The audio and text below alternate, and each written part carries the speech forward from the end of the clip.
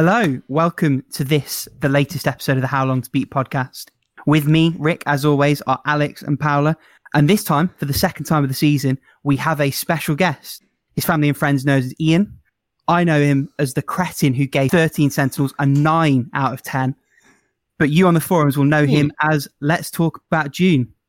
Let's welcome June. Hello, how are you? Hello, my friend. Actually, I was like, did I give it a 9 or did I even give it an 8? I have my completions up on the right. You're right. I did give it a 9. Yeah, you wouldn't be here if it was an 8. You just got it. Okay. All right. Well, hey, thanks so much for having me on. I've been looking forward to this for a while. I think it's going to be a lot of fun. Yeah, we're excited. So we'll do the basic thing like we did with our last guest. I'm just going to run through a couple little questions so we can get to know a little bit more about you. So why don't we start with, what part of the world do you live in? And how has that affected your gaming life? Yeah, I may rephrase my answer a little bit because I think it's maybe more impactful to my gaming career. But I currently live in Arizona. And as some of you may know, I'm going to be making some moves up to the Pacific Northwest soon. Gonna move to Oregon after getting a new job. But gaming wise, I think what impacted me most was when I was younger, when technology wasn't as prevalent. There was no internet.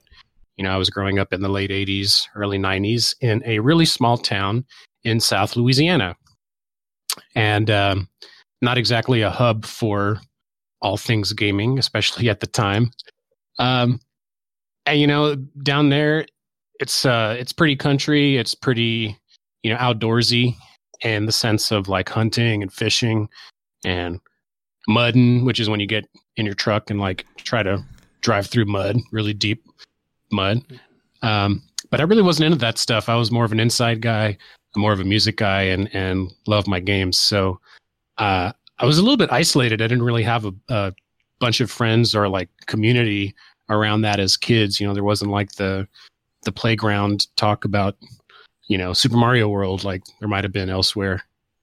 But yeah, so that's kind of one way it affected my gaming. I think another thing is regionally, what was popular there was very much Nintendo. I had an NES. It was my first ever console.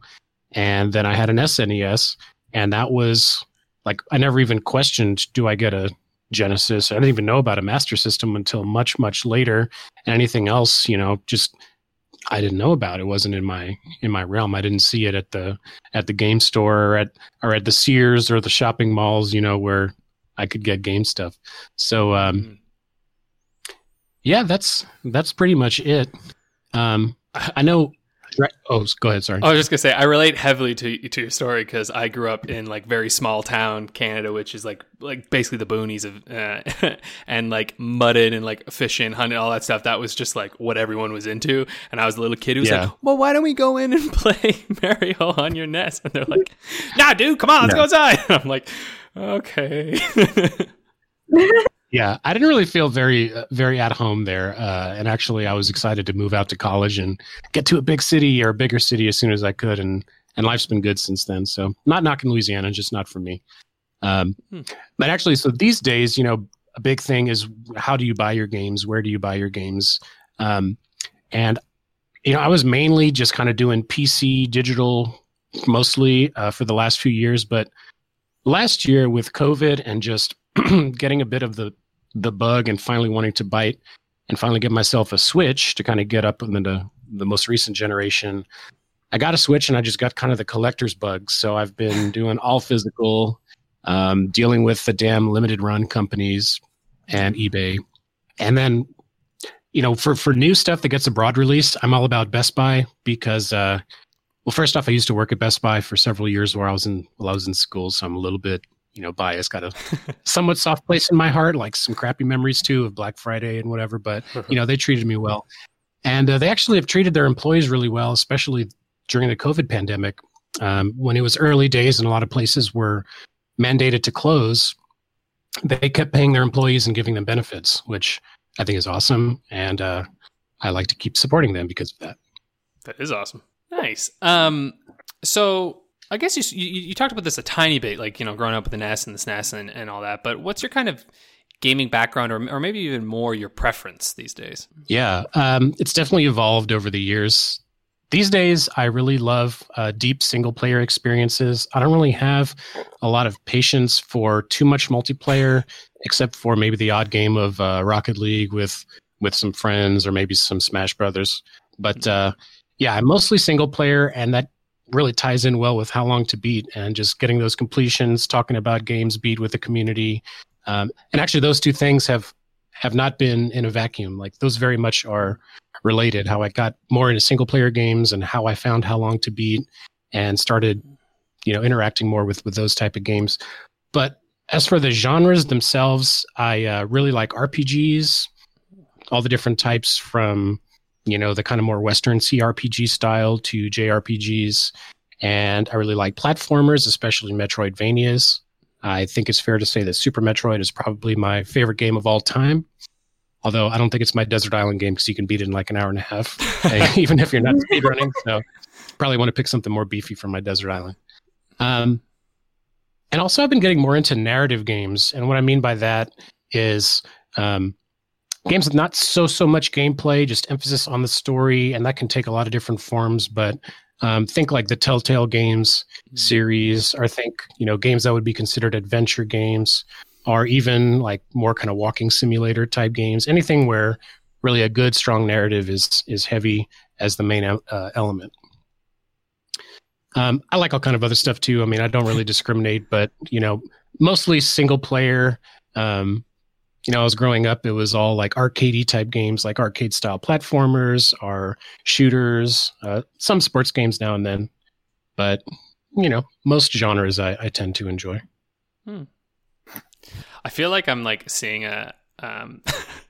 I'm like, you seem like an American counterpart in a lot of ways. Right? Your Taiwan story. I'm like, oh, American Ghost. Yeah, there you go. I'm just like, yeah, that sounds a lot like me. Like, I started going to How Long to Beat when I was like going into like diving back into single player games and stuff. And like, there's just like a period of time to like, I don't know. I agree with you. I think How Long to Beat helps a lot in that sort of single player quest, especially when I was like, all right, there's a bunch of games that I really want to play, and I'm just like, realistically, when can I actually play these games?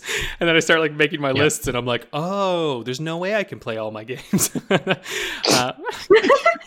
It can be some harsh reality in that regard. Like, if I look at just my backlog, and this is after I've dumped a bunch of stuff into a custom list called low prio, which means probably never going to realistically get to.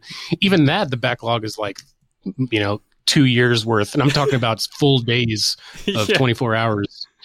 So that, ain't nobody got time for that. Right. It is sort of reassuring though too, because in some ways I'm just like, oh, I can never play all the games, so whatever, let's just play some games. Like, yep. Yeah. Yep. And you know what though too? I mean, like the a really fun thing about the site and the greater community, which consists of the Discord and this podcast too, is it really adds more of a multiplayer element or a community element around these single player games, because we have so much discussion. We've got the games of the month. We're always shooting the breeze on the Discord, talking about what we're playing. So it's a lot less lonely than if it was just you in your bedroom playing your single player games by yourself and not really interacting. We have a whole cool community where we talk about them. Yeah, especially when we don't play like newer games, right? Like, I don't know, most of us aren't like, some of us, like we'll buy the occasional new game that comes out, but it's like, oftentimes, you go back and like I'm playing Yakuza 0 right now, and it's like, it's not like that's like brand new in the zeitgeist, right? It's just like being able to come on and like talk with people about these games that you're playing that maybe you're a few years removed from. It's nice. Now we're just, and even further, you and me have been like gushing about our Game Boy and Advances that we've got mag-modded, and that's literally the other side of the century. And Well, I mean, you've got people like Mochi playing SG-1000 games and like really old Atari games. Then you've got, a lot of other people playing modern stuff and everything in between. I mean, it's really the whole spectrum. But there's a lot of people doing really retro stuff. If you look on the forums, there's a bunch of blogs about people doing retro, and even what you consider retro is kind of a point for debate, right? Like, is PS3 retro? I don't know. Maybe technically it is, doesn't feel like it. But to some it is, Anyway. I was going to go on a complete tangent on what eras are in retro, but I think we'll probably save that one for another time. I actually have like a semi-formed theory on that, which I'm gonna. Well, I'm gonna you gotta at least say the Cliff Notes version. Come on. Right. Okay. So if you look at the PS1, around about the end of the PS2's life, the start of the PS3's, everything went super cheap. When that stuff starts to become expensive again, that's when it's retro, because that's when the demand spikes from people who grew up with it and now have the disposable income and the nostalgia to want to jump back in. I don't think there's any sense putting. I suppose in a sense you're almost putting sort of 15 to 20 years on that just by that definition, but I don't think there's any point saying 2 console generations worth, because if you have like a really long one, like the PS3 360 era, that was like a 8-9 year console cycle, wasn't it? You have 2 of those and that just throws your calculations off. I like that theory. I do wonder though, because like PS2 games have never really gotten much expensive. Like I feel like we hit an era. There's so fucking many. But that's what I mean, right? Yeah, like I wonder if it'll work for like the 360, the PS3. You know, because like 360 games, like people will be like, "I'll give you a quarter, take my 360 games." You know, like there's just so many. Like that kind of measure doesn't really work, at least here, because here in Chile, like anything that is not current generation that is used, you're not gonna get much for it. Yeah, maybe that's just a sort of North America, Europe-y thing. Yeah. Well, let's return to this later, because this is good. Another time. This is what I'm saying. This is a whole podcast in and of itself. It is. Why don't we keep going then? So, what's your console or consoles of choice? Good sir. Can I Henry Cavill you and say PC? Yes, sure. Yeah, so I think considering my gaming career, which is I'm not a pro gamer or epic gamer, I'm just a guy, but considering my gaming life in aggregate, I think the PC has to be my main. If I look at my completions on the website too, that backs that up. And it's just, I mean, it's so great because it encompasses so many things, including the hardware and customization piece, which for me as an engineer and just like a tech nerdy guy, I love it and love being able to upgrade and optimize that stuff. And just the games, you get so much. I mean, especially these days, we're getting a lot better ports. Companies like Capcom and Atlas that haven't been porting, many of their top tier console games are finally coming to PC. Game Pass and other streaming and subscription services are arguably a good and bad thing, but it is bringing more games to PC. So I think if you had to pick one platform only to play, that would be mine, just because you get so much. Plus mods, indies, homemade stuff, great platform. Otherwise, I grew up with Nintendo, so I always have a soft spot for Nintendo. And there is, in my opinion, that Nintendo magic that you get with those games and those systems. Their magic is fading a little bit with some of the scummy practices that they've started doing lately. So Nintendo, I don't know what you're doing over there, but get your shit together. So that's another one I really like, and Sony too. I got into the PlayStation ecosystem a little bit after, but I did start with a PS1 that I bought used from a buddy when I was in middle school, and have had each successive console as well as a PSP and Vita on the handheld. So I've always been kind of late to the PlayStation party, but I love the games. The JRPGs and just RPGs in general are always strong on the Sony systems. That's mainly what I love it for. I mean, there's always some great other exclusives too, like PS3, PS4, and now PS5 are all about these like character, third person adventure action games or action adventure games, if you will. And that's kind of its niche. So there's a lot of good stuff there, some exclusives. So almost everything but Xbox, I guess, if I had to summarize it quickly. Not that I'm an Xbox hater. It's just, when you have a PC, and Xbox has a lot less value nowadays. You can kind of pick one or the other, and then you're pretty well covered. Yeah. And now I'm feeling like you, Alex, where I'm like, I don't really play Xbox either. I've always been late to the PlayStation party.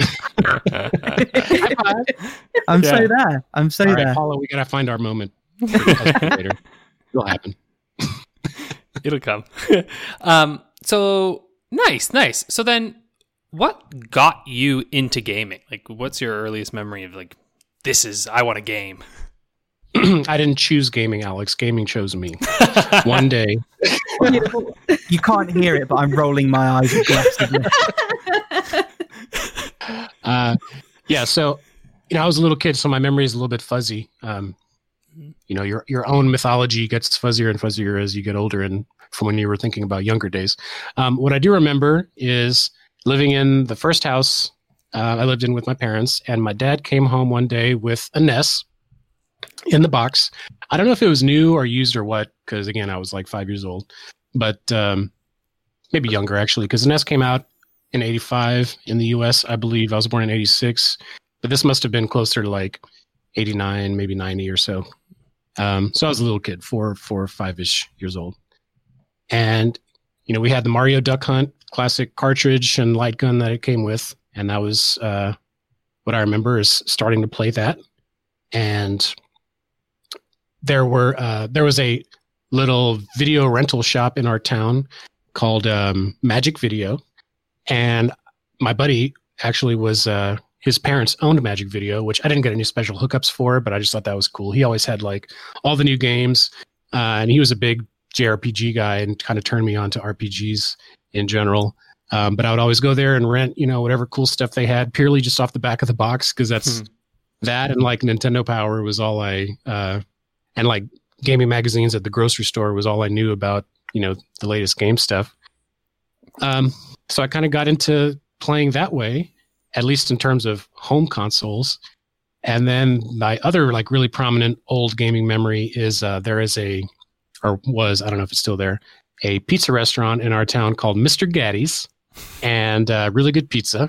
And they had an arcade part in the shop. And I remember they had a bunch of stuff, but they had Street Fighter II Champion Edition. And I would just go there. Oh, they also had the original Teenage Mutant Ninja Turtles arcade game, which I was a huge Ninja Turtles kid growing up in the late 80s. So I played the crap out of that. But yeah, Street Fighter 2, I just loved it. And, that was Champion Edition, so you could play as any of the 4 bosses too.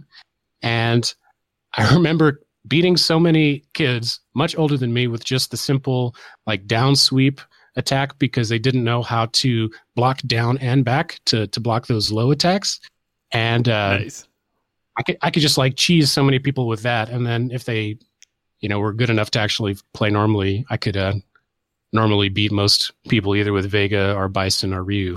And I just remember like a couple of times a crowd forming of like older kids, because I was here as like 6 or 7 year old kid with my bowl cut, whooping some ass in Street Fighter.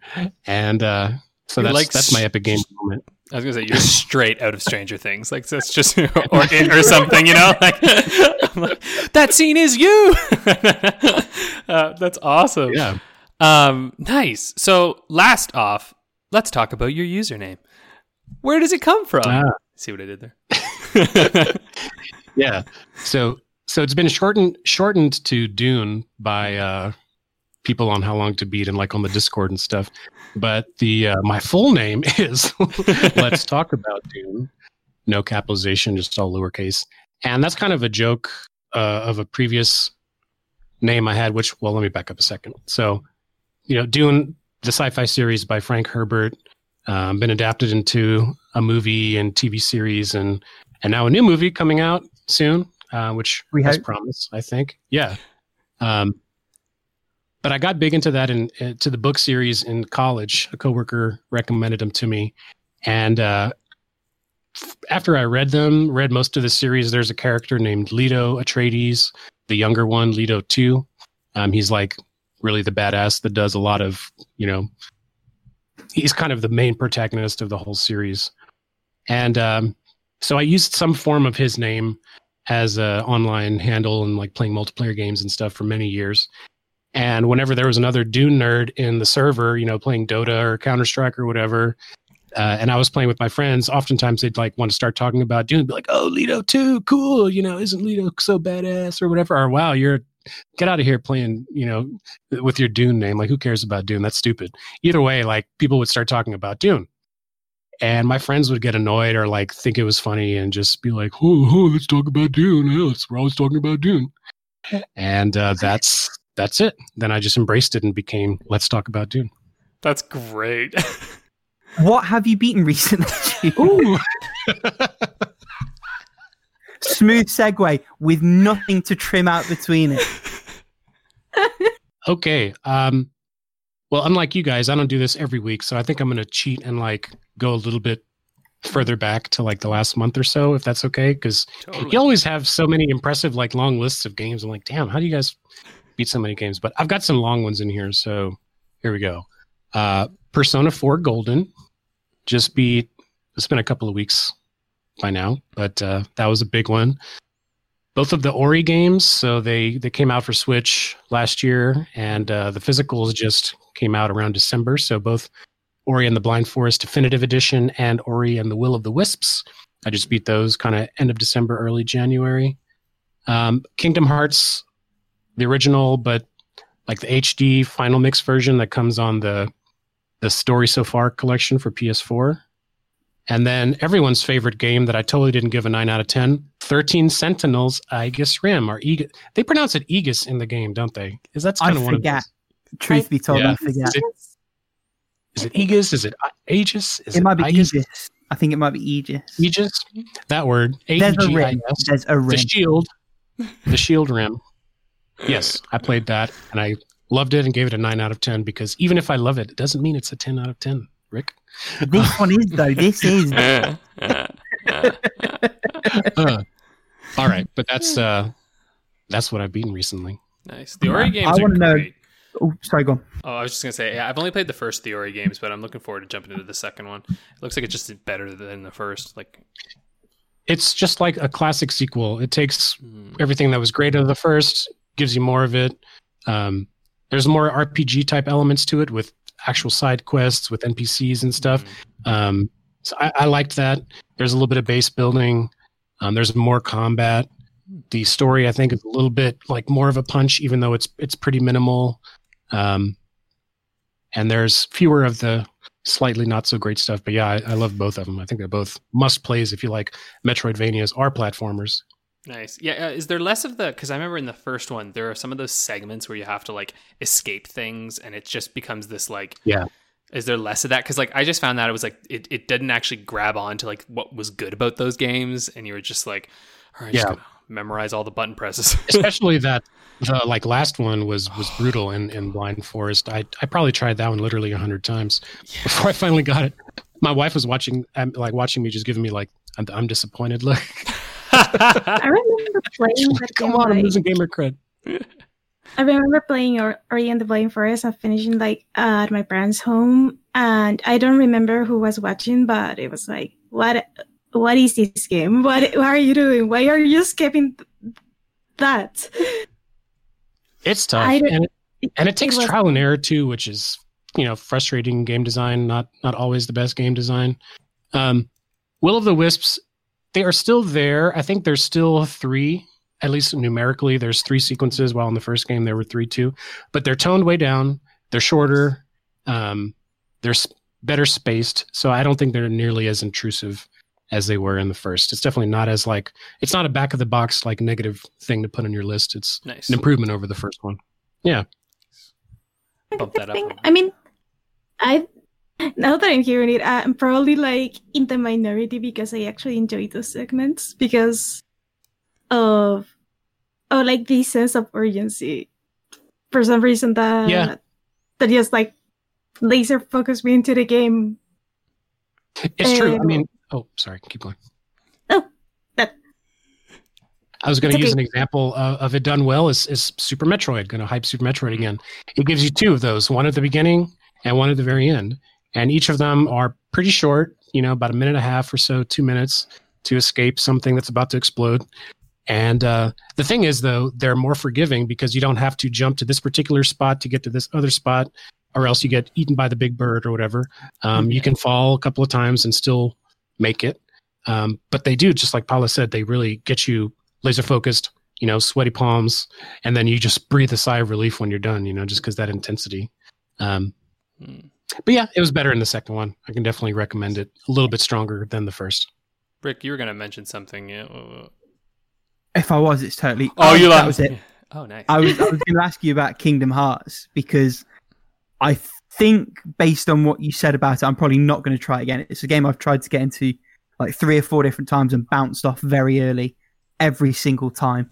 So I sort of want to know a little bit more about whether it's worth pushing through. I feel like you said no one asked you this when you beat it, but for the benefit of the audience at home. Yeah. So let me preface this by just saying I'm kind of weird sometimes in that I really like to play, with some exceptions, the whole series of a game. Like I'm not just going to jump and play Kingdom Hearts 3 after not playing any of the other 27 games in the series. Don't fact check me on that number. I think it's like 17 or something. Actually, no, go on. But for some reason, I just really wanted to play this whole series, and they have those compilations that make it really easy on PS4. So I started at the beginning and I played it. Does it hold up? Do I recommend it in 2021? No. And the beginning, like the whole first half, I think is by far the weakest. It starts you off like on Sora's little island, and you have to basically just like do some scavenger hunting around the island and some really awful third-person platforming. And it's just not a good intro. I was like, I want to hit a button and like hit stuff with the big key thing. You know, I don't want to like go find a mushroom in a cave that I can't even see.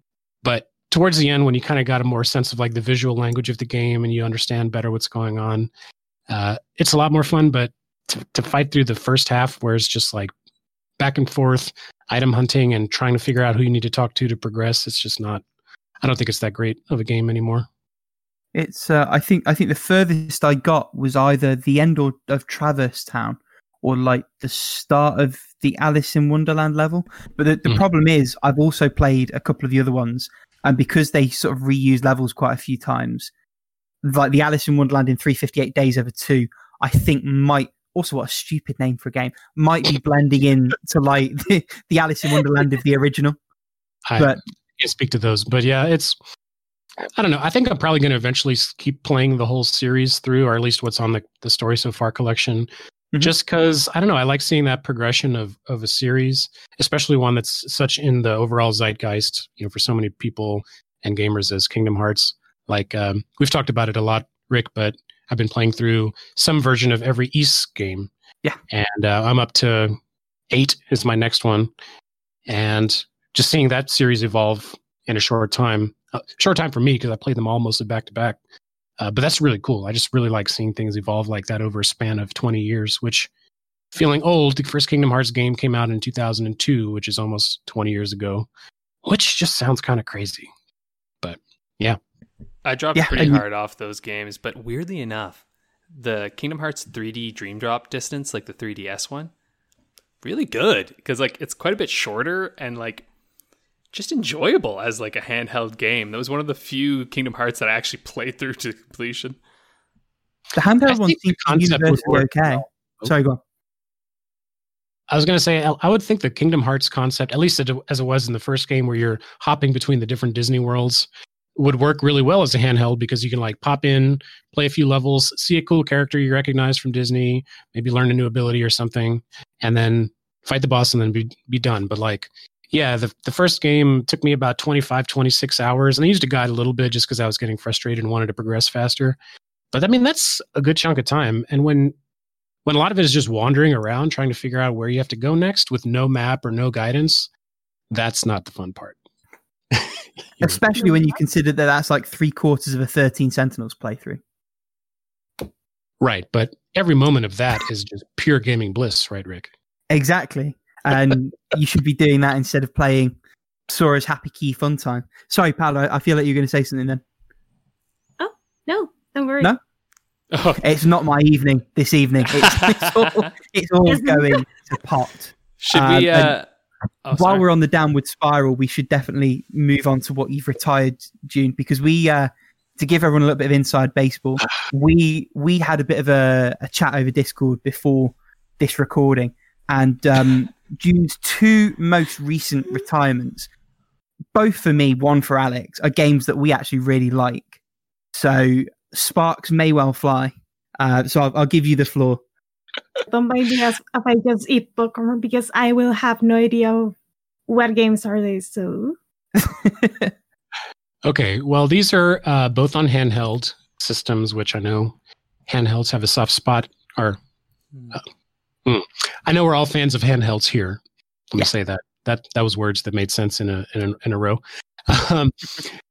So the first one was The Third Birthday, which is kind of the redheaded stepchild of the Parasite Eve series. It's technically part of the series, but very different from Parasite Eve and Parasite Eve 2, which were survival horror RPGs on PlayStation. Third Birthday is a third-person shooter with a, to be fair, cool mechanic where you take over people's bodies and you kind of possess them, use them to shoot some stuff, and then when they take too many bullets, you possess somebody else and you keep going. And but you're Aya, the main protagonist of Resident Evil, of Parasite Eve while you're doing that. And it looks pretty. I mean, I was coming from playing the first two games, which are PS1 games, and the PSP, has a little bit more oomph, and it has some really pretty cutscenes where Aya's doing all kind of badass stuff. It just didn't really grab me. It felt kind of copy paste between areas, and the gameplay it was interesting. I like the concept of the body swapping, but it didn't hold my interest too deeply. I never got to that point in the game where you get sucked in. I don't know if you guys feel that, but like when you're kind of interviewing a game for the first hour, maybe 2, maybe 10, if it's a really long JRPG, there's kind of that, I don't know phase, you're still kind of learning the ins and outs of the game and not sure if you like it enough to keep going yet. And I never made it past that point with The Third Birthday. And that maybe speaks to just where we were when we came to, because this, you started a couple of months ago, presumably, because you said the most recent one. How long ago roughly was this? It was last year. So okay. I don't retire that many games. There's your point in common with Paula. There you go. That's the one. Hey, high five.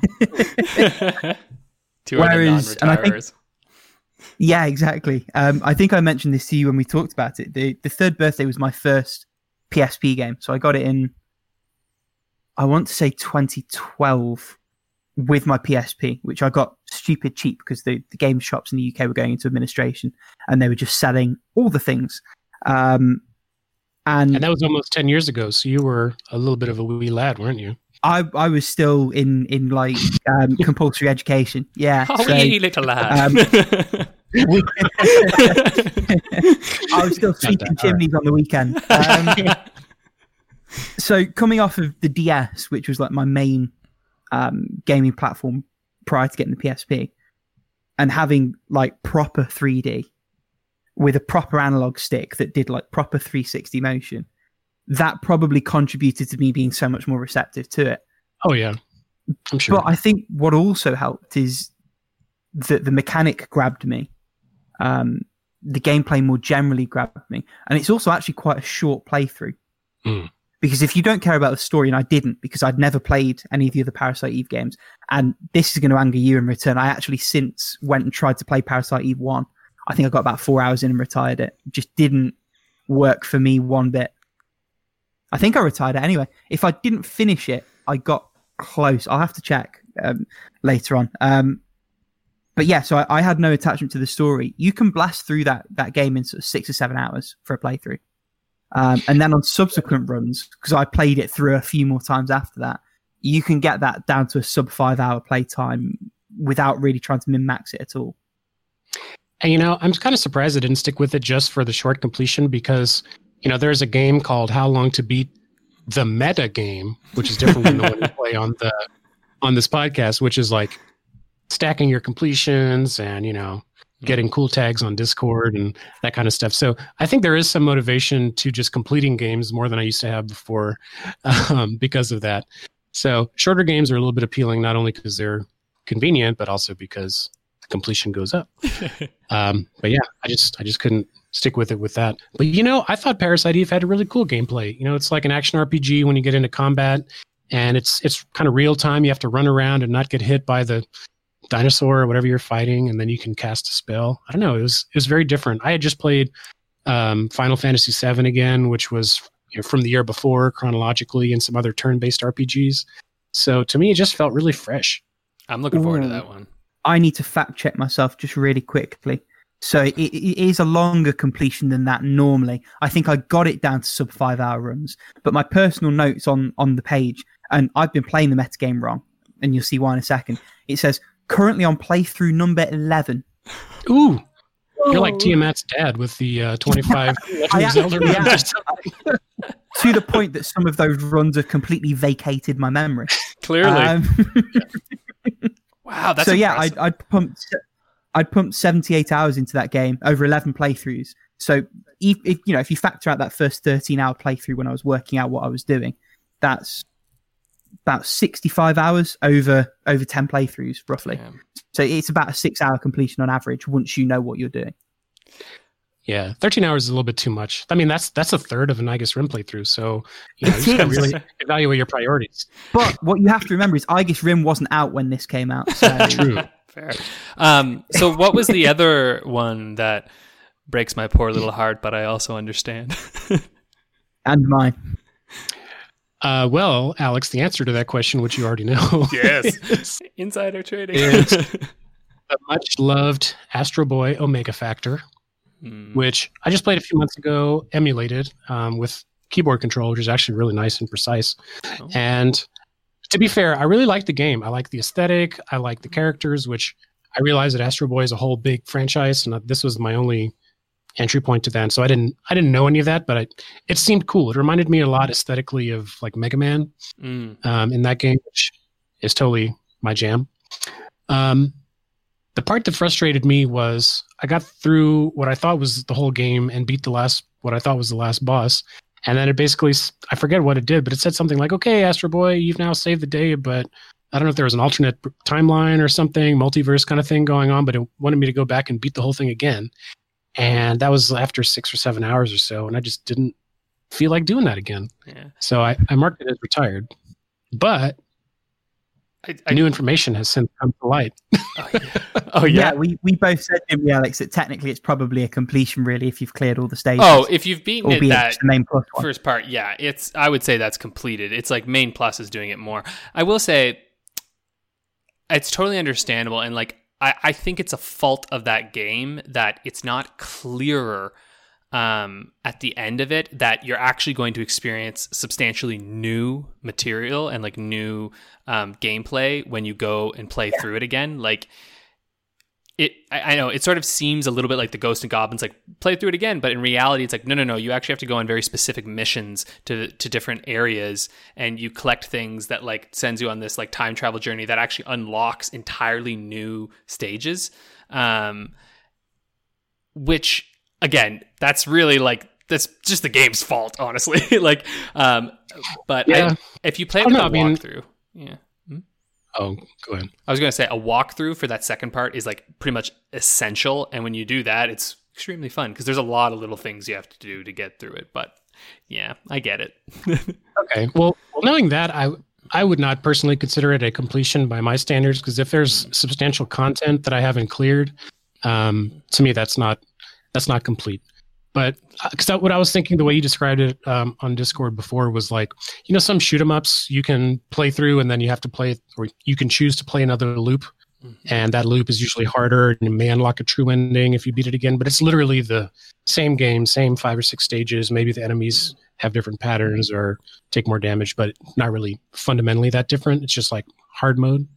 So I thought it was like that, but it sounds like it's actually more substantial than that. Yeah, there are new cutscenes and everything. Sorry, go on. Oh, sorry, like, because I played this quite recently, like I played this last year, and like there are complete new cutscenes, and like you encounter new things within stages that, or like you're about to do this boss that you remember, and it's like, swoop, some other dude comes in, you're like, what? It's like, and like adds context to some of the things that you had been doing before, which is kind of neat, because I never knew Astro Boy either. I've never actually watched any of Astro Boy, and so this whole story for me was like, oh, interesting. Yeah. What were you going to say? It's a pretty nutty story, too. There's a lot of characters jumping in and out, some crazy stuff happening. I mean, I was kind of drawn in by the wackiness of it all, too. So it definitely had some stuff going for it. I can see why it's a really well-regarded game. And if I remember correctly, a pretty well-liked developer, who I can't remember who it was right now. Treasure. Treasure, yeah. So you'll know them from Gunstar Heroes, various shoot-em-ups. There's one I need to play of theirs on the N64, some random game where you like run around throwing things. This is just me brain dumping. Mischief Makers. That would be the one. Yes. It's a really cool platformer with like a pre-rendered. It's 2D, but it's got like sort of pre-rendered 3D aesthetic, almost like Donkey Kong Country, but a little bit fancier. Yeah, that's the one. And I think just on the point of whether you mark it as a completion or not, I would probably say it's more of an analogy with Nier Automata, in the sense that most people regard that A route as a main completion because it sort of tells a self-contained story, albeit there are new challenges, new things to encounter if you follow it through. I think where they are a little bit better is they're a bit more explicit about what's happening when you start again. But other than that, I'd say they're pretty close in terms of what they are and how you would count them in terms of main plus 100%. But as always, it's very much a personal preference thing in some respects. For sure. And I haven't played Nier Automata yet, although it's on my wish list. But, gaming expectations, I think, have probably trended towards things becoming much more explicit. Developers have told you very clearly, in most cases, I think on average, they've told you more clearly what to expect, what you need to do now. You've just unlocked something. Woohoo! You see a pretty animation, and it's like, there'll even be a pop-up on screen that says, play it again on hard mode for blah, blah, blah rewards. It's like this whole achievement unlocked, instant gratification, sense of pride and accomplishment type thing. But expectations now are a lot different than they were in the early 2000s when Astro Boy and other GBA games came out. So I can forgive them, at the time, and maybe we'll get into this discussion on one of our later questions, but I can forgive them for those choices. Yeah. When looked from the perspective of somebody back then. Yeah, it's with all the other stuff we've got yet to come to in mind, shall we press on to the stuff that we're currently playing right now? Mm-hmm. Yeah. Do you want to kick us off, Paula? Nice. Okay, so I've been playing a bunch of stuff. I think I'm gonna leave Backstage Pass and Absu for next week because other category. And I've been playing Pure Fire and Adventure episodio 1926. That is the sequel of Pure Fire Faded Memories. So it's not a fan disc; it's a full-blown follow-up. It's a full-blown sequel because in Pure Fire Faded Memories for the Nintendo Switch, after you get like the final ending, like the finale where everything like kind of wraps up, you realize there's a lot of stuff that the other roads didn't quite cover. Or maybe like you ended like in a happy ending, but for now kind of deal. I see. So I think in the Switch version, I don't know if it was in the Vita version because I didn't even know the Vita version existed until recently, but it seems like in the Switch version, they added the prologues to the sequel of episodio 1926. To bait you in. A bit to bait you in, but the sneaky motherfuckers. If anyone like kind of gets their hands into the sequel, like in Japanese, I highly advise you go through those little prologues again, because I did, at least for the Dante route, that is the one I'm going through right now. And it's like, oh, I cannot, like, I remember where I was and what is happening now. And it helps you like get a refresher what happened in the last game and where are things going now. They need to do the Yakuza thing. Previously on Pure Fire. Like, you need to have little movie recaps. Please. Actually, like in Color Cross Malice, they had like a little movie that said like, this happened, now we're doing this. I'm kind of baffled that Pure Fire didn't have that. A lot of the Telltale games do that between chapters. I like it. It makes it very cinematic.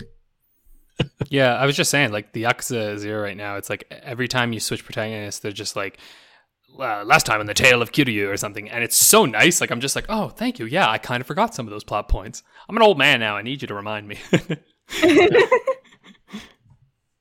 Like, any game that has, like, an ongoing story between either chapters or releases needs to have that, really.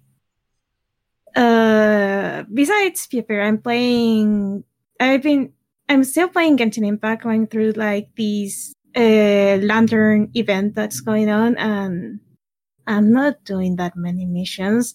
Like there are like 20 something missions or more that had to do like with the event. I was like, they are short, but most of them are like fetch quests, so no fun and good. Mm-hmm.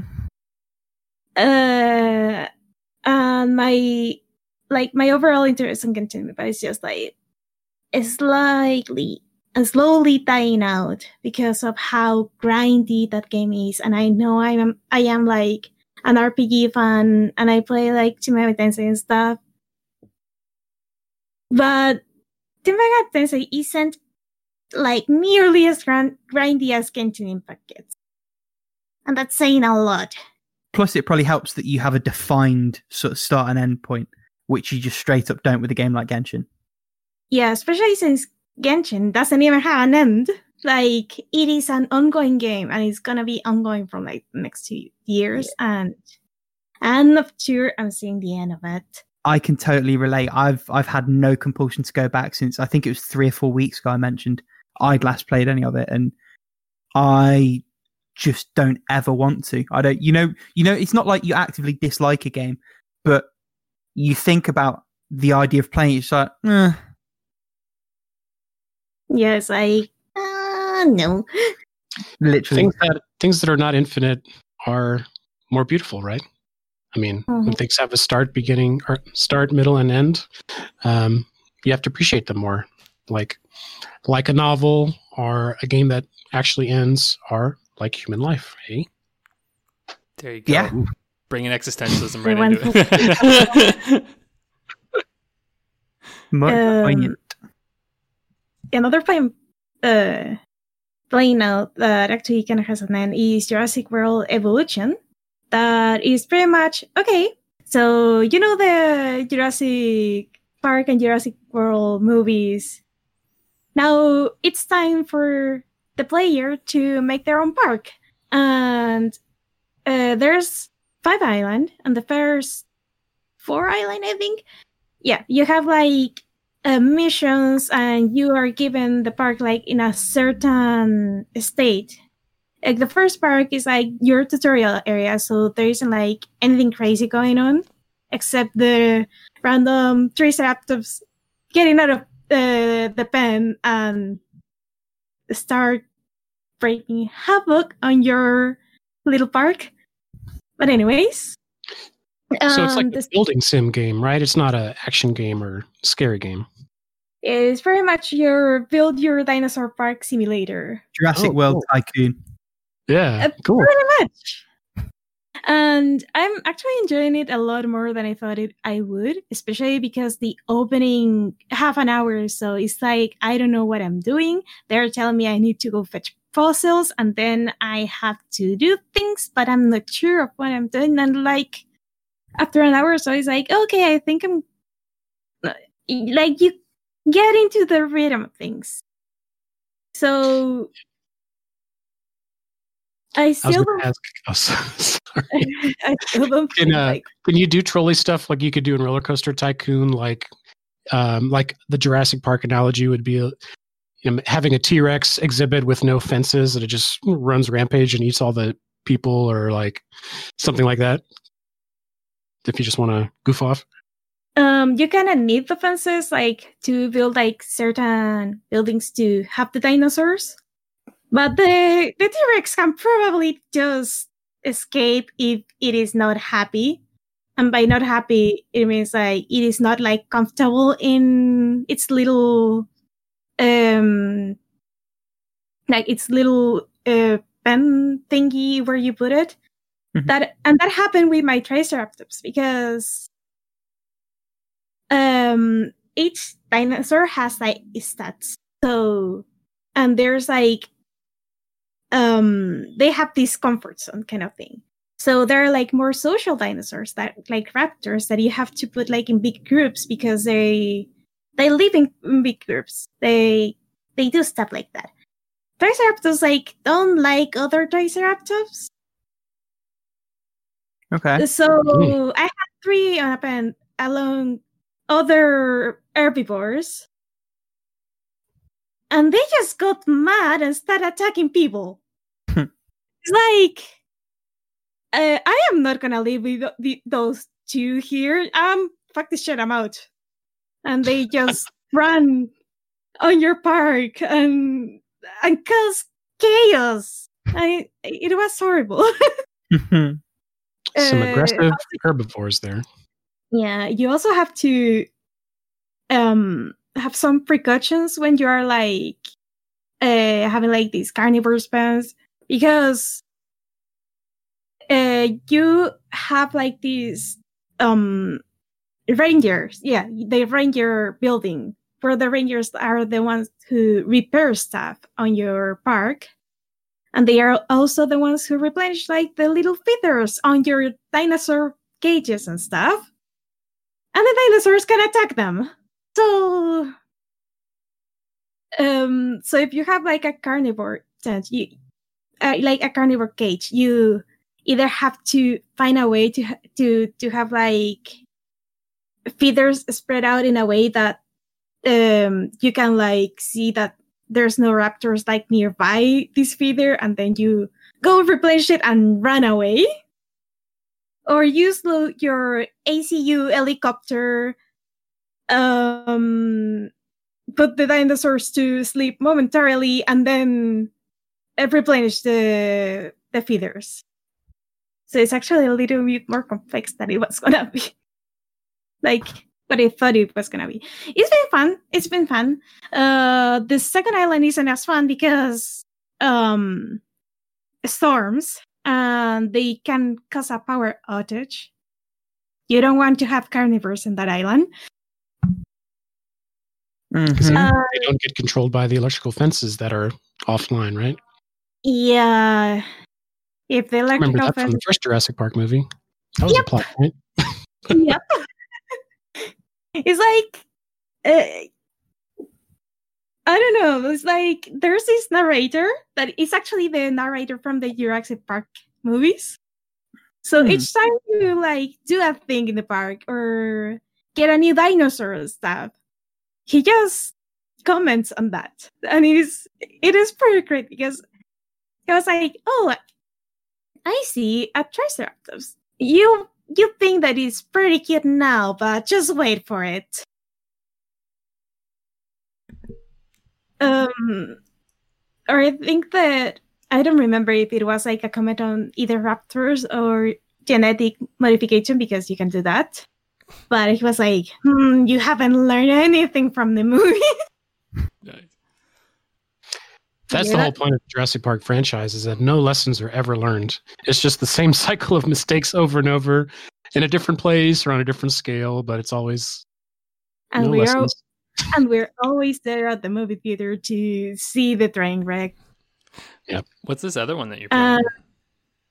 It's Mafia. So, I actually wanted to like go back into my comfort zone for a little bit to play like a visual novel that is not in Japanese. And this one in particular, I'm like 1 hour in, but it's been pretty interesting so far. So you play as this protagonist who is she has amnesia and appear like in this weird place, and she has no idea what is going on. And she is in, I'm gonna make a lot of mistakes here because I'm still like grasping like the knowledge of this place, but it is like in this town of Oz, and there's like these mafia families that are, and the characters are based like in storybook characters, which I found kind of neat. And the character is referred to as Fuka, because the Oz family kind of named her to call her something in the meantime. And she's pretty much like trying to recover her memories, and she eventually has to choose a mafia family to belong to because for some reason, you have to belong to a mafia family here.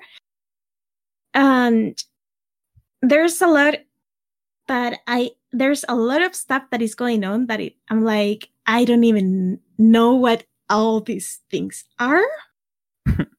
So it's a character. And that's pretty much all I can say about it. Like the music so far, the art style, and all the presentation stuff has been like pretty cool. Nice. So I'm just gonna wait and see where the story is taking me. Stay tuned for more in future weeks, then, I guess. Pretty much. Hopefully, I don't marathon it again, because with Backstage Pass, I didn't sleep the other day and it was horrible. Rick, do you want to regale us with what you're playing? I certainly can. So I'm still playing Cyberpunk. I am very close to the end. I literally am sweeping up the last few side quests. So I've cleared all like the main gigs and side quests in all bar one region of the map. So there's an area, I think it's literally just called City Centre, because it's like the central hub of Night City, where I've still got a few bits to pop in and do. And I'm in the middle of like a fairly meaty Johnny Silverhand related side quest. Once I've done all of those, the end game of the story is there waiting for me to do. Nice. I will be surprised if I'm not ready to gush about that in my completions next week. Still playing Hades. Not really got anything new to say about it. It's Hades. It's good. Mm-hmm. I like it. I haven't burnt out on it the way you did, Alex, just yet. But are you playing it with a pomegranate? No, I'm not. And I accept that is a real weakness in my game. For anyone who isn't aware, someone recently on Twitch did a run of Hades with a pomegranate, and it was the smartest dumb thing I've seen in a long time. He like wired a bunch of switches into the flesh of the fruit of the pomegranate. He cut it into like 8 or 10 pieces and had switches in each of them. So yeah, he was literally just tapping on chunks of pomegranate cut up to control the game. And it was like a makey. So he was earthed and he completed the circuit. It's so silly. And then I've been playing a few really small games and a few multiplayer games.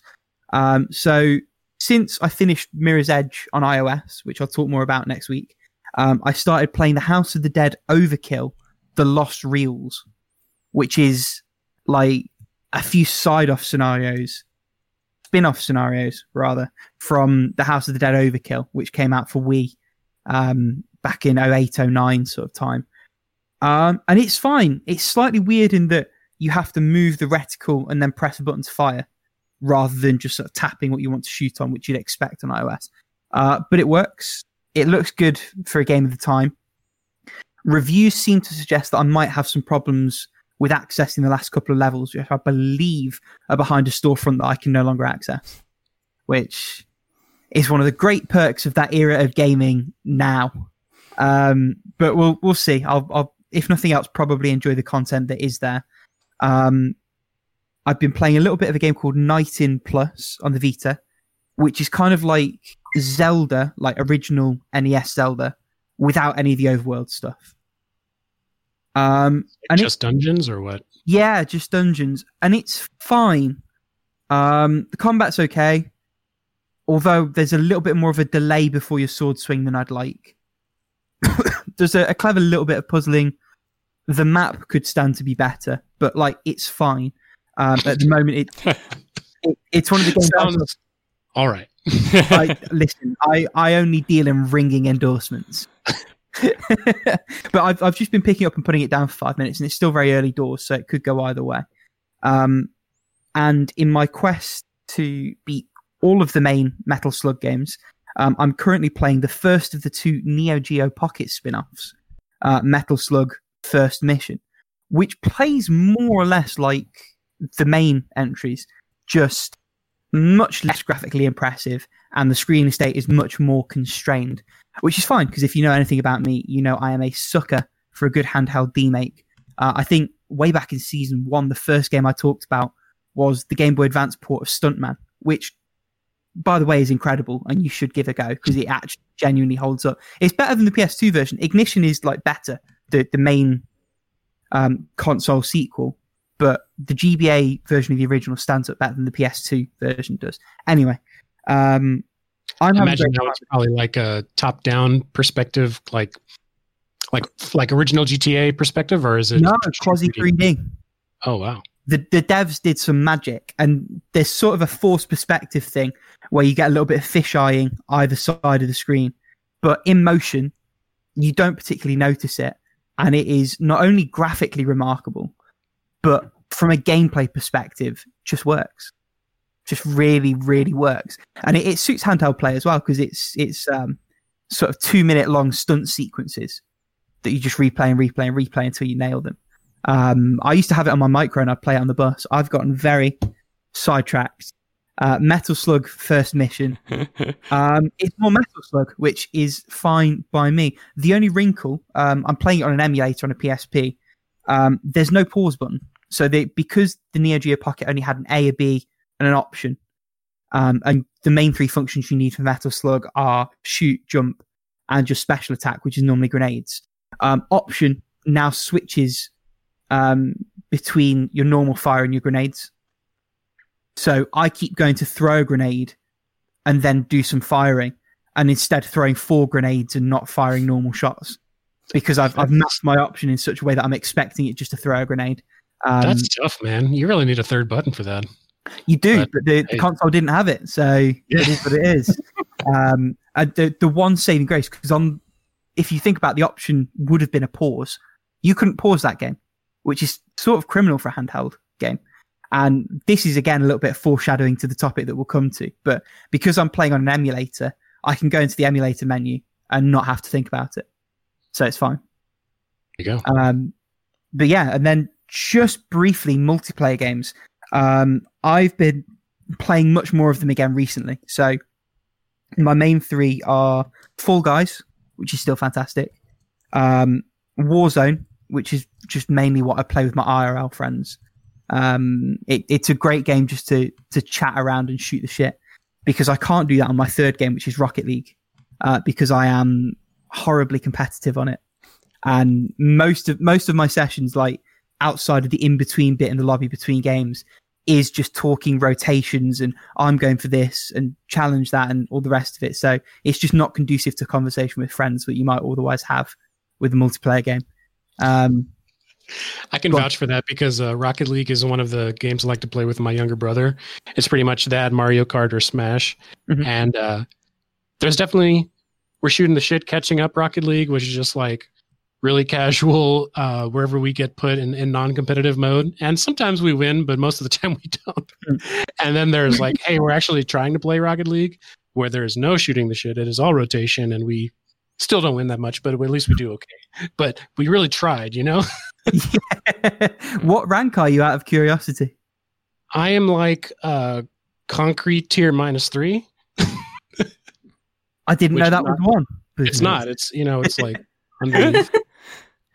Super secret one. You've got to lose 20 in a row and hold LNR the whole time. Nice. Yeah. Actually, dude, no, I don't even know. Might not even be ranked. Oh, sorry. Do you want to go ahead and share what you're playing then? I think that's a good segue. Yeah, mine is really quick, because I don't really play too many games at once. I usually only play one game at once. But right now I am playing, I know I've mentioned it a couple times, but I'm playing Super Smash Brothers Ultimate. And mainly my motivation there is just to, be able to play with friends. And I've kind of finished what I wanted to do with it, which was unlock all of the characters, at least from the vanilla release, so that I had them available to play in multiplayer. I just finished that a couple days ago, and part of me wants to get the fighters passes to get everybody else, but man, that's another $50. I don't think I want to spend that on like 10 more characters. What the fuck? There's a lot of characters now. I think it's going to be like 12 or so total. Well, there's 2 more. They just released. They just announced the ones last week from Xenoblade 2, and there's going to be 2 more after that. And each one comes like with $30 stages for the first and pass. Trophies. Yeah. Yeah, but I mean, damn, for $30 for the first batch, and then I think it's another $20, maybe $30, somewhere around there for the second batch. It's like a $5 a character. It's not as bad as I thought it was. I thought that was per pack of 6 was $50, which would be a bit obscene. But Right. Yeah, I think $50 will get you everything that's planned for DLC. But I don't know if I can stomach that yet. And it's not physical. Damn it. I wish I could get a Super Smash Brothers Ultimate Edition that's like when they release all the DLC, but they probably won't because Nintendo hasn't ever done that unless they release Super Smash Brothers Ultimate Deluxe for the Switch 2. But I don't know. So anyway, there's that. And the other one is Xenogears, a pretty classic JRPG from the PS1 made by Squaresoft.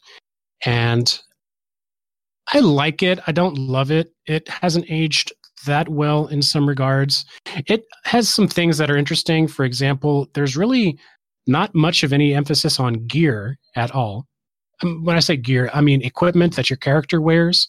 There's a huge focus on gears, which are like mecha that you control, which is the Xenogears piece. But yeah, you're mainly like a martial artist guy, and you do a lot of hand-to-hand combat, and you do a lot of combos. You can actually press different button presses in combat to execute different combos, and you have to learn them through grinding a bit. So that's pretty neat. And the story actually hits on some pretty heavy themes. Religion is a big focus, class differences, and xenophobia is a big focus of the story. And the writing is, I'd say, better than the average 90s JRPG. Like when it wants to be serious, it really is. And there's not that many like cringy bad dialogue moments, which could be the localization, of course. But it definitely shows its age. It's in like this weird quasi 2D, 3D. So most everything is 2D sprites, but the environments are like really rough 3D, and you can rotate the camera around. So you can always rotate the camera with the L and R buttons, and then it does that thing where it just shows you a new sprite at that angle once you've rotated it, kind of like old Mario Kart. And it's super low resolution, so it's sometimes hard to tell, where the item shop is in the town, or maybe you don't have the right angle on the screen. So I don't know. When you compare that to like Final Fantasy VII, which has super pre-rendered everything for backgrounds, I think that might work a little better as a game. But it's probably a back-of-the-box thing, fully 3D environment. You can rotate the camera. But does it hold up? I don't know. And in their defense, Nice. It was a weird time for 3D all round. It's not like they were the only ones. No, and I mean, there were a lot of 2D and 2.5D games in that era of the 32-bit, 64-bit. I think Nintendo 64 games tended to go more for like, we want to be fully 3D at the expense of frame rate or like game or everything sometimes. PlayStation had more that was either like fully 2D, like the Breath of Fire 3 and 4 games. Those are awesome, fully 2D RPGs. But yeah, Xenogears, it's in a bit of a weird no man's land. But I'm going to finish it through. I think I'm about halfway done right now at about 25 hours.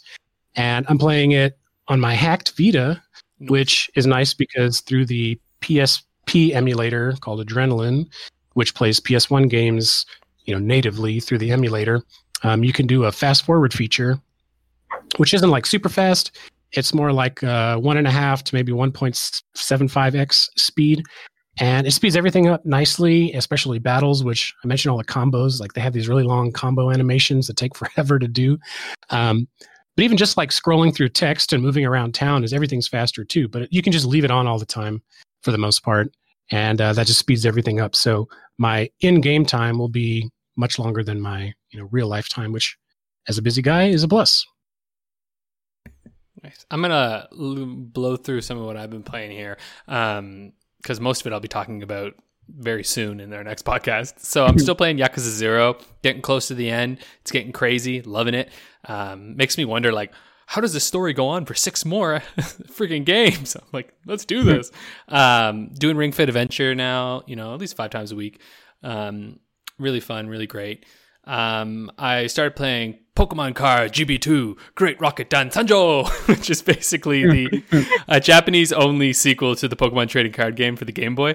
This is for the Game Boy Color. So I'm actually going to talk about the first one next week. I had something sort of sad happen that made me retire that one. But oh, no. Yeah, it's okay. I beat it as a kid. I've never played this one, though. And so going through it, like, just from the get-go, I was like, this is a significantly better experience. There's all these quality of life things that they've added to it, and you could tell that this one was designed primarily with the Game Boy Color in mind. Now, I mean, like the first one was as well. Like, it was a Game Boy Color cartridge, but it had the like black one, right? So you could play it in the Game Boy and in the Game Boy Color, but the second one was one of those clear carts, right? And so it was just Game Boy Color, and it's just obvious. Like, it's much prettier. There are significantly more cards in it. There's just all these little things that like add up nicely. And I have to say, like, I think people often sort of skip this out, but this is a fantastic game. It is significantly more strategic than Pokemon is. And like, in general, I find the battles, like, I lose significantly more than I would ever lose in a Pokemon game. And it doesn't feel that bad when you lose, because you're like, all right, let's just get right back into it. So I really enjoy it. And I'm also coming extremely close to the end of Mario and Luigi Superstar Saga. I had dropped this game and retired it a while back, and I just decided to pick it back up again. I started it and was like sort of done, right? It was like, you know, those soft retires when you're just like, I'll probably come back one day. Right. It's that which one we have. Exactly, which I did. And amazing. I really love this game. I have to say, gets a little bit annoying in the last little bit. It's kind of like a boss rush, and it's sort of it's getting a little tedious right now. Like, I'm just going through and fighting all the Koopalings, and I'm like, Jesus Christ, all these battles are like the same, and it's just like, it sort of feels like as I get towards the end that they're just like, oh, it's the ending now, okie dokie, let's fight a bunch of dudes. You're like, seriously, man, You're ending in another castle. Yeah, right. And so I'm just sort of like, which is too bad, because everything before it was so incredible. And I'm going to talk a lot more about this next week, I think, because I think it will be completed by then. But yeah, I'm going to leave it there for now. It was a super cool game, though, and I think much better as a Game Boy Advance game.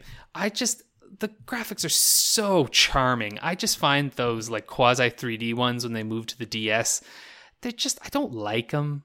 I just find them weird. It's like, you know, there's something charming about the 2D. Now, if you're someone who loves that like quasi 3D, 2D looking stuff, then sure, play it on the DS. But I just find the 2D graphics on the Game Boy are crisp and beautiful.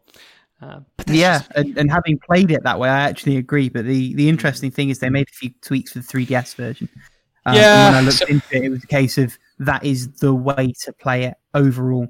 I think the analysis I looked at or read or whatever said the visuals aren't as nice, but that's subjective. The sound is objectively not as good. Mm-hmm. Everything else is better. And honestly, though, the sound and the graphics is the shit I gotta look at and listen to the whole time. And that's where I was like, say, like, damn, that's a lot of fun. I mean, I don't know what to tell you. I thought they were fun in the 3DS version. I had played a bit of the GBA version because one of my cousins had it when I was younger, so I'd seen him play a bit of it. Certainly didn't hamper my experience any, but I know it would hamper mine. It was enough to be the point where I would not have played it. You know what I'm saying? Like, I was like, knowing the two of them, I was like, I'm not going to play that one. I will play the Game Boy. I'm not going to play that one. Now, I'll make the sacrifice for Bowser's Inside Story. And that's mostly because there isn't another version that looks prettier. So I'm like, I'll go do that.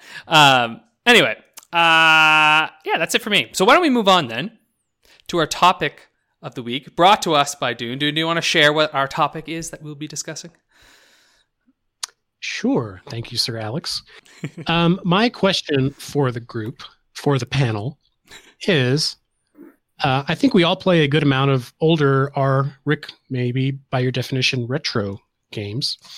And when we go and we play those games, we re-rate them, we evaluate them, we discuss them.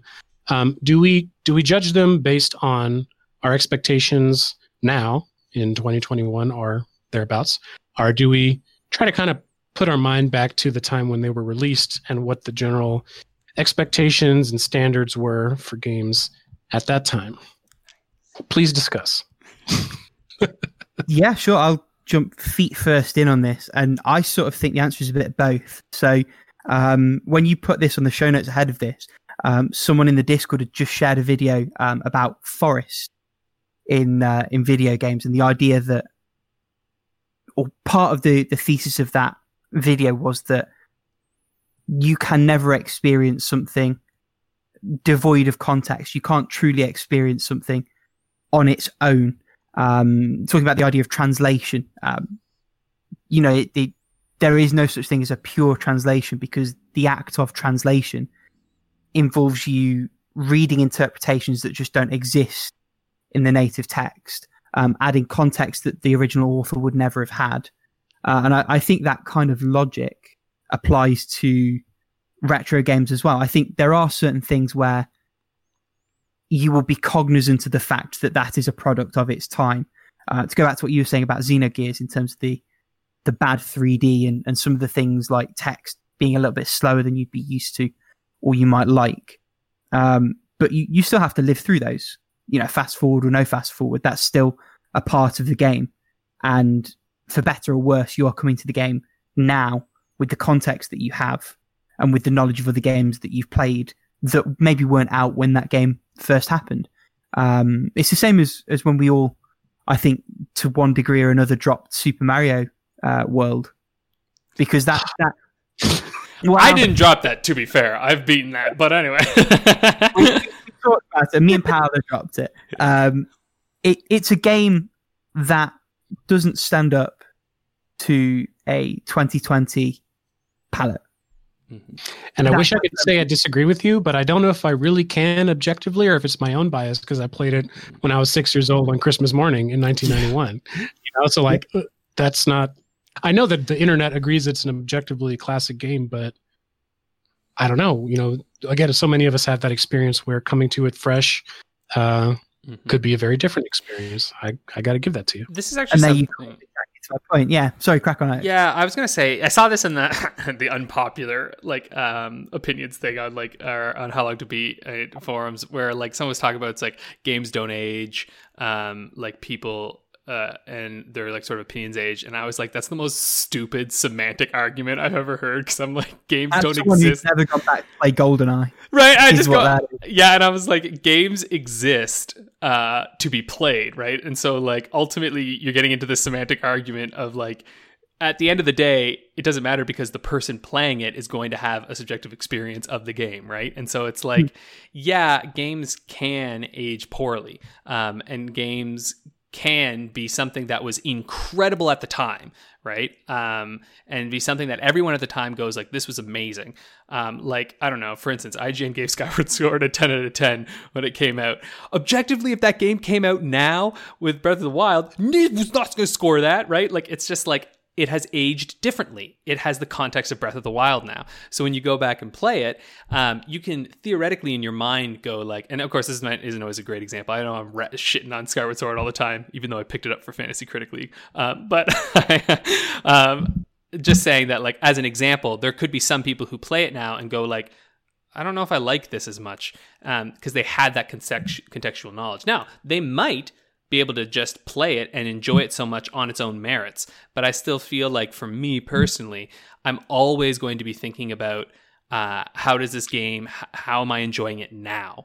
And I might be willing to slightly forgive some things if I know that it's a game that was developed at an older time. For instance, I played Final Fantasy Adventure on the Game Boy, and I'm like, this game's probably going to have weird hit detection. It's oh, it did. And I'm like, that's fine, but it was still enjoyable enough to me, On the flip side of it, I also sometimes respect a game a little more, knowing that it's old, if it has stuff that I'm like, that was a great idea. And it's oh shit, games don't even always do this now. Or even just something in the Pokemon card game that I'm playing, they allow me to modify the text speed. And I'm like, thank you.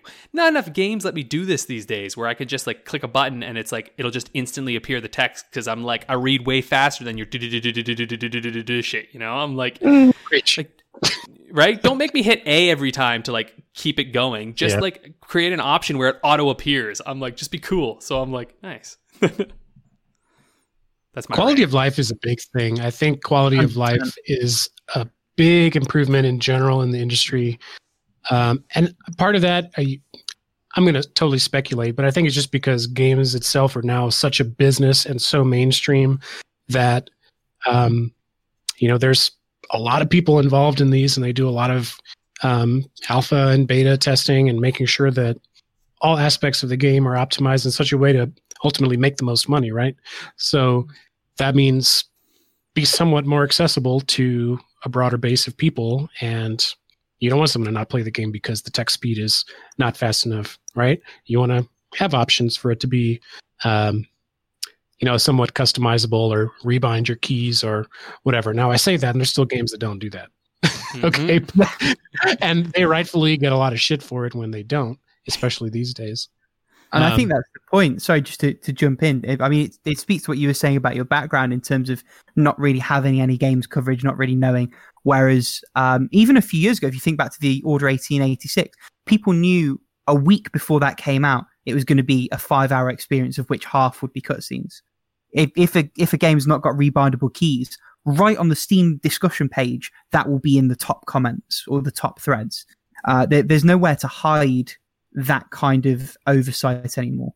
And that's combined with the experience of 40 years of titles coming out and making those mistakes upon whose shoulders we now stand. He says, butchering that turn of phrase.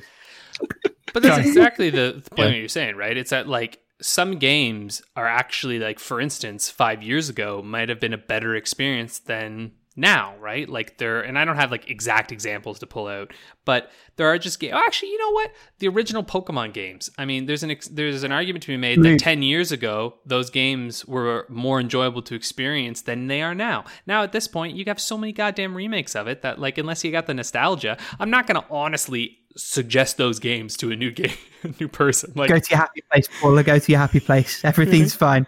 But you know what I mean? Like, I wouldn't be like, "Oh, hey, buddy, you've never played a Pokemon game. Why don't you play the 1998 Pokemon Red?" Like, I'm like, they're gonna be like, "What's going on?" Fire Red or Leaf Green instead, or maybe like Soul Silver or something that's a little more modern. And that's the beautiful thing about long series is there's usually some entry point that's a good entry point.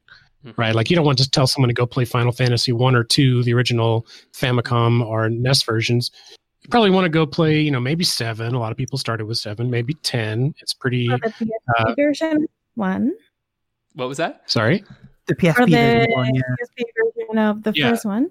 I've played the PSP versions of 1, 2, and 3, and I think they're all the way to go. But yeah, so let me throw out this title for consideration into the.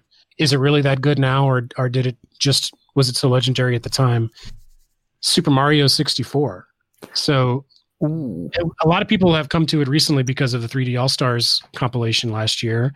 I can tell you as a little kid when it came out, mind-blowing, running around in the 3D space. That was my first exposure to a super fully 3D polygonal world, and just the freedom of running around and jumping around and the analog stick and different speeds of motion.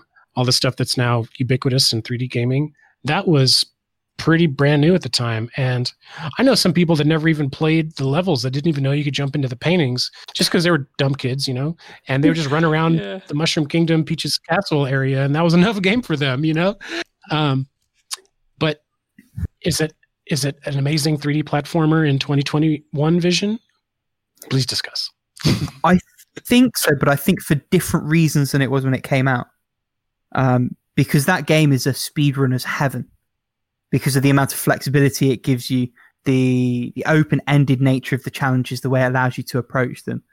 And I think that's given that game a new lease of life beyond, what you're talking about in terms of the paradigm shift that it represented on release. And I think it probably does speak to certain very specific titles, breaking the rule and being, I don't want to say timeless, but maybe standing the test of time is a better way of saying it. Well, yeah. That's my personal take. What do you think, Paula? I feel like sorry. I was thinking about Mario 64 because I haven't played that game in a long while, and I didn't even finish it because it was my friend's game, and I only got to play it when I went to their house. But from what I remember, it was fun. It was a solid game, I guess. But by today's standards, by today's standards, it is an impressive game because it did what, like, both the Mario and the Zelda series did something that not many games at the time did, that was to make that transition between 2D and 3D in an seamless or almost seamless fashion. But I still think that when playing older games, it is hard not to to take off those either nostalgia goggles or modern goggles. Mm-hmm. So at least when I played older games, if I play like a more modern iteration of the game or something similar to the game that did it better, but after it, it's still difficult to appreciate the game for what it was in that time.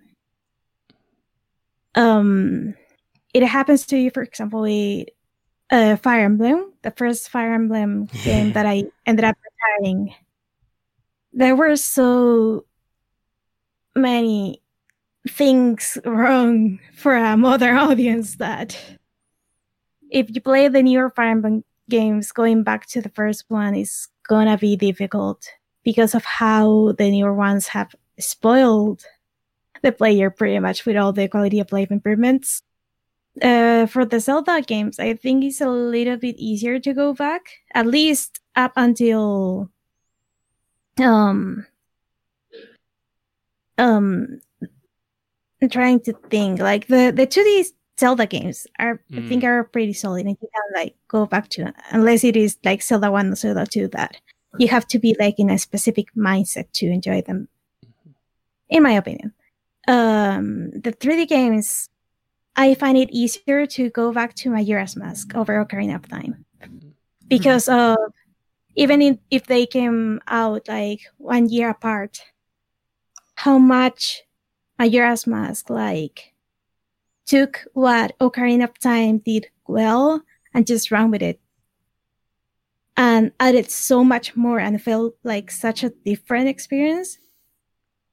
I feel like that game is standing more like the test of time that Ocarina of Time does.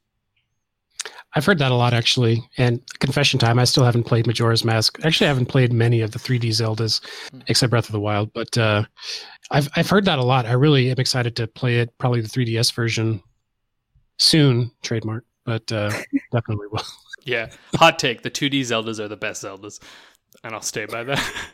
I'm like Link to the Past, all the like Oracle, Game Boy Links, like Awakening, Link Between Worlds, like all those games. I just think they like, I don't know, as like a sole experience, I find they're just so good. They just shine.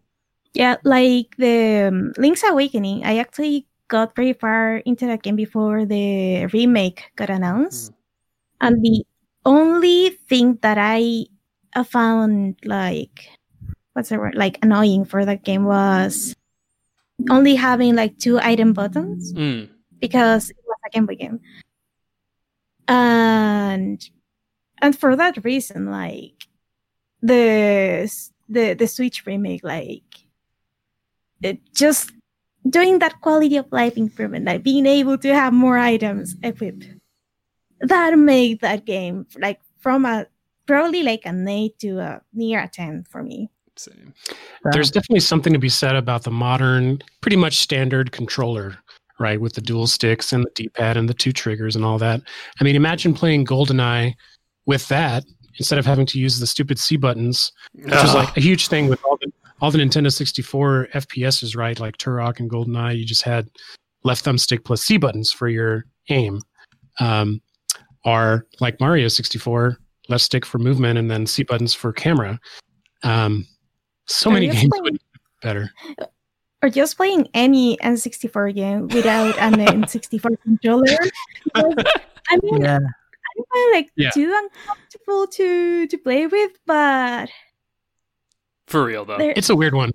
Like after a few hours, it gets like, no, I don't want to see this thing. Nintendo's all about like the dream to play N64 now is like through an emulator, upscaled at like 20 times internal resolution. You can get texture packs now for a bunch of games, like most of the main Nintendo games, like the Zeldas and Banjo-Kazooie and some others, with your controller of choice on your PC. Or if you're all about original hardware and you really want to play GoldenEye, what you could do, and I only learned about this recently, is you could plug 2 N64 pads in and use one of each of the analog sticks. I tried that once, and it felt a lot. One is your left stick, pad 2 is your right. It's wonky as hell. It is the most ghetto solution going. Or, as of a few weeks ago, you can get that Xbox port. Oh, yeah. Sorry, go on, Paula.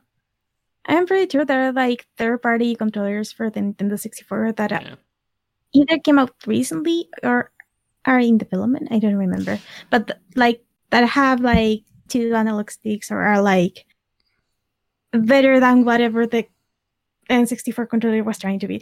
Hell, there are it's not wireless hard. N64 controllers now for your original hardware. Like that scene's getting big. Anyway, why don't we what was there something else Sorry, I was going to say? Oh yeah. I didn't actually Go on. I didn't answer my question yes, myself with my statements. Oh, please.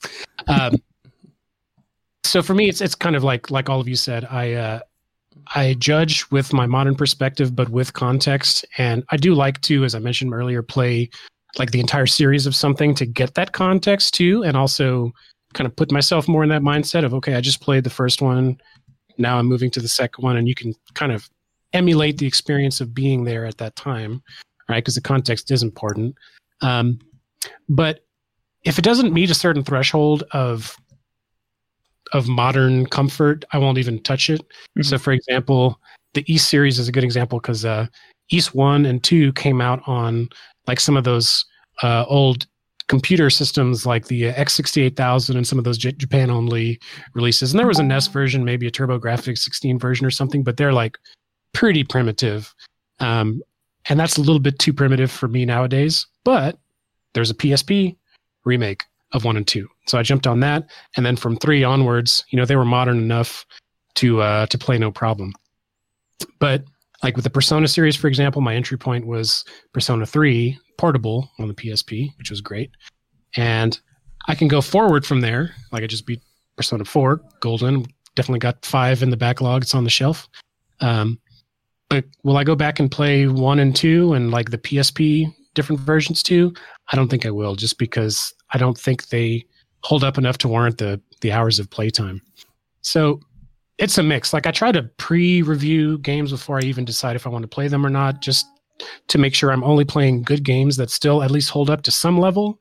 And if they don't, I kind of know that they're not going in and try to have more of like a historical critic's mindset when I go in. And it's kind of just for my own weird desire to experience it. But in general, yeah, it's mostly, does it hold up for me? I try to evaluate it in that regard. And on my, my blog, I tend to write a lot of reviews just from that mindset. I don't give it too much slack for releasing in 1998 or whatever. So that's my take, man.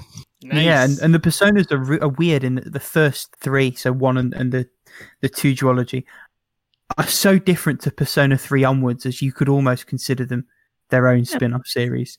That's the thing too. They look and they feel different. Like Persona 3 on, it's very much like modern Persona. The structure, the art style, like the music, everything just feels cohesive. I mean, I know a lot of the characters and the persona themselves, or the demons in the greater Shin Megami Tensei series, are consistent in like the weird spell names and stuff. But like the real feel of it, yeah. Oh man, every time I go back to a Persona, I'm like, what the fuck is Mabufu Lodge? I know, yeah. What does that one do? Oh, that shit's just second nature now. Well, yeah, now it is. But yeah, it's a real. One more just quickly before we move on. There is a rare breed of game that's considered better now than it was at the time. And I think the poster child for this is Alien Resurrection for the PS1. In other words, the game that pioneered twin stick FPS controls. But I'm getting blank looks all around. None of you'll know about this, right? Nope. Okay. So, sure, Rick. it was like an Alien IP game. It wasn't released at time with any of the films, I don't think. I think it was initially planned to, but then it got delayed to sort of get it right. And it has what most people sort of consider to have been popularized by Halo, which is the forward, back, left, right on your left stick, or strafe left and right rather, and then look left, right, up and down on your right stick. It had those controls. I think it was like 99 or 2000. And the critics hated it because it was new and they couldn't get their heads around it. But then obviously you fast forward 5-10 years, that is the way to control a first-person shooter on a pad. Nice. And assuming you can get past the technical foibles in the sense that it's polygonal 3D, excuse me, in the most primitive of senses, the actual gameplay and the mechanics and the controls hold up really well. It's one I plan to play properly. I've dabbled very, very briefly with it on an emulator. And with a sort of a visual upgrade, you would be forgiven for thinking it was a game that was developed in the past 5 years, not 20 years ago. Like an indie project sort of thing, rather than like a really, really old PS1 game. Well, to be fair, a lot of modern indie that's like fashionable right now is targeting the early PS1, games like Dusk, for example, those kind of old 3D aesthetic. That's like a whole aesthetic now, It's like the step beyond retro, like an era of gaming becomes indie. There you go. Right, should we finish off with the game? We haven't said it together. Let's all try it. How long to beat the game? Nice. And as always, it was you guys a are messing train up on wreck. purpose. That's got to be on purpose. I wish it's really not. I wish I could say it was. This is genuine effort. There's so much bad. I wonder how much delay is between our feeds here. It is, yeah. I've got it up, so I'm ready to go. Sorry, can I make a quick request? Can we go back to saying them out loud again? I really miss all of us trying to like figure it out together, and I feel like it works really well when we listen to it. Because lately we've just been typing it, and I miss that. That adds an extra wrinkle to the game, For you, of course. Thank you. Great. So wait, we'll lead in. So what's the game, Rick? It is, drum roll please. Oh, that's a DLC. Let's try again. Nice. It is a game called The Final Station. What? The what? Can I phone a friend? I actually own this game, and I'm yet to play it. It's an indie game. It's a little bit like Snowpiercer. Like, it's post-apocalyptic. You're stuck on a train. Can you tell me what system it's on, at least? I don't know how many hints. It's on PC. That doesn't mean anything. And the Switch. Oh, it's a Switch game. Oh, there you go. Yeah. You're allowed to Google it. You're just not allowed to look for times. So if you want to go and find screenshots or whatever, So it's called The Final Station. The Final Station. Dun, dun, dun, dun. Hopefully, How Long to Beat doesn't come up in the search results. usually doesn't. Or if it did, you'd have to click through for it to pop through. I have a rough idea of what I think this is, so I'm going to wait for you three to commit yourselves before I say anything. I didn't want to look too hard just to make it more pure of a game. But can you refresh my memory on? I have the option to guess different parts or not, right? Or does it matter because I'm a guest or what? Yeah. So you there's 3 times to guess: main plus 100%, and you can guess as many or as few of those as you'd like. If you guess only 1 time, it has to be within 1 hour. If you guess 2 times, they have to be within 3 hours. And if you guess all 3 times, then you have a 5-hour leeway. The idea being that there's a risk reward with sort of going for more times. So if I'm not confident, I really should only make 1 guess, right? Or if you're not confident, but you want to sort of hedge your bets on a range, you should Hail Mary all 3. Because you get a lot of leeway if you do all 3, which I think is where I'm heading for this one here. Yeah, because this game, like, just so people who are listening get a sense here, it's a single-player, side-scrolling shooter video game with train simulator and exploration elements. You're basically, like, have this train, and you're trying to, like, keep people alive on it, and then also shooting. I seen the hint that it was critiqued for its linearity, which, like, gives me a slight idea here. On this, I'm like, most games that are critiqued for that usually aren't like ginormous fucking things, but I don't know. Let me see. So I'm gonna go. Paula, did you have an idea? It says the player will need to find a hidden code at each station to get the train moving again, and also find resources such as ammo, food, and survivors. So you like have a train with survivors? I was going to say, it's a bit like Snowpiercer. If anyone's seen that film. And if you haven't, you should, because it's a really good film. It's like the Hunger Games on the train. It's the Hunger Trains. Except there's only 1 train, so it's like the Hunger Train. The Hunger Train! Yeah. How long do I think this is? How long do indie games go these days? Wow. I mean, it depends. Procedural or handcrafted? Because It seems I cannot handcrafted. remember. I didn't realize you guys did all this research before you guessed on the. We don't always. Normally, we have a better idea collectively of what the game is about. Yeah, this is just such a game that we've never seen that it's like, yeah, I need to friggin' figure this out. I think I'm gonna go with the 3 times. Oh, Are okay. you? Go on, All right. Paula. What are your times, Paula? I said I would go with it, not that I knew what those times were. Ah, ha, ha, ha. This is a I'm hard. gonna have to hurry you.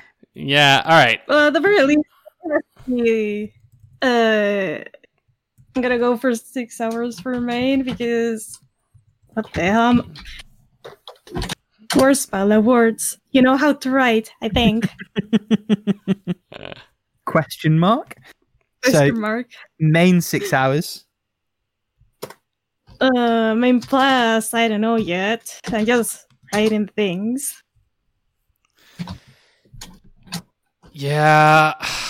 There are 5 chapters in this game, so I'm figuring there's That no feels way. like too much research. What are you talking about? That's fine by me. You can learn as much as you want about how long the game is. You're gonna play this game. You actually know this one. Yeah. The keyword being going to. Yeah, that's fair. I'm just gonna say 6 hours. Like, But that just to 10 me, hours. it makes me think that the shortest the game could be would be 5 hours, right? Like that's what I'm thinking would be the shortest. Unless I'm crazy wrong, and maybe each chapter is like half an hour, which I'm screwed. I think I'm ready to guess, just totally based on nothing but gut. All right. Go ahead. Main 12 hours. Okay. Ooh. 12. Uh-huh. Yes. Hot take. Main plus 13 hours. Oh. Mhm. 100%. Any predictions? I'm just gonna See, say this is the 14 issue. for one. 14. Okay. Yeah, nice. This is the issue is that like the main plus often and the completion can sometimes go like crazy high, you know? I'm going to do Yeah, main. if there's some achievement that makes it you have to replay the game 10 times, then Yeah. something stupid like that. Is that the 100% mark? Yeah. I'm going to do main 8 hours, main plus 12 hours, I think. I think I'm going to stick there. What about you, Rick?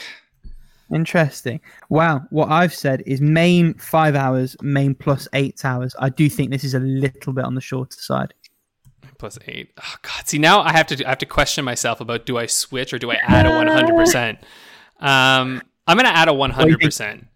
Oh, okay. Just to save myself. Yeah. So I won't switch up. I'm going to add a 100 and I'm going to put that 100 at how many hours do I want to put it at? I think I'm gonna lower my times a little bit to mine plus 8 and 100% 10. Because if it was criticized by linearity, then 100% may not be as like too much more than main. That's why I did a tight spread. Yeah. Yeah, okay. I'm going to put 13. 13 hours, 100%. All right. Okay. Check those times. Tell me if you want to change anything last minute, and then we'll reveal all. Reveal it, good sir. Wait, I'm gonna. Oh, wait, Paula, sorry. There. Ricky didn't do 100%? No, I didn't. I'm going to go for that 2 time. I'm not confident on the 100. Right then, let's find out. I think I've done it. Let's Main see. story, 4.5 hours. Ooh, Main story plus 5.5 hours. I'm still Yes, in. I've just done it. Completion is 6.5 hours. Damn. So I was you were just right for a mixing you tight up. spread, June. You were right for a tight spread. You were just you started too Oh. far out. Subtract 7 from all of my numbers. I Take it think back. I think both you and Paula got it. Yeah. Oh, yes, you might be right. So Hang on, I've completed. Rick's got 23 Yes, and got Paula's got 15 now. Yeah. Yes, because she has the 5 hour split. Which means Yes, she's tied with Paula. me. Nice. Should have listened to my gut on that linearity. The comeback's on, and our guests are still flagging behind on 0 points. I did not expect to get any points to be. That's It's a really hard game. It is a hard Really game, hard. right? It's tough. All right. Well, thank you Maybe. so much, Ian, for joining us this week. And everyone, you're probably, as I'm speaking now, you're about to start hearing Ian's wonderful music as he's created all of the music for the How Long to Beat podcast. So see you next week, everybody. And thank you. Bye. Thanks for having me.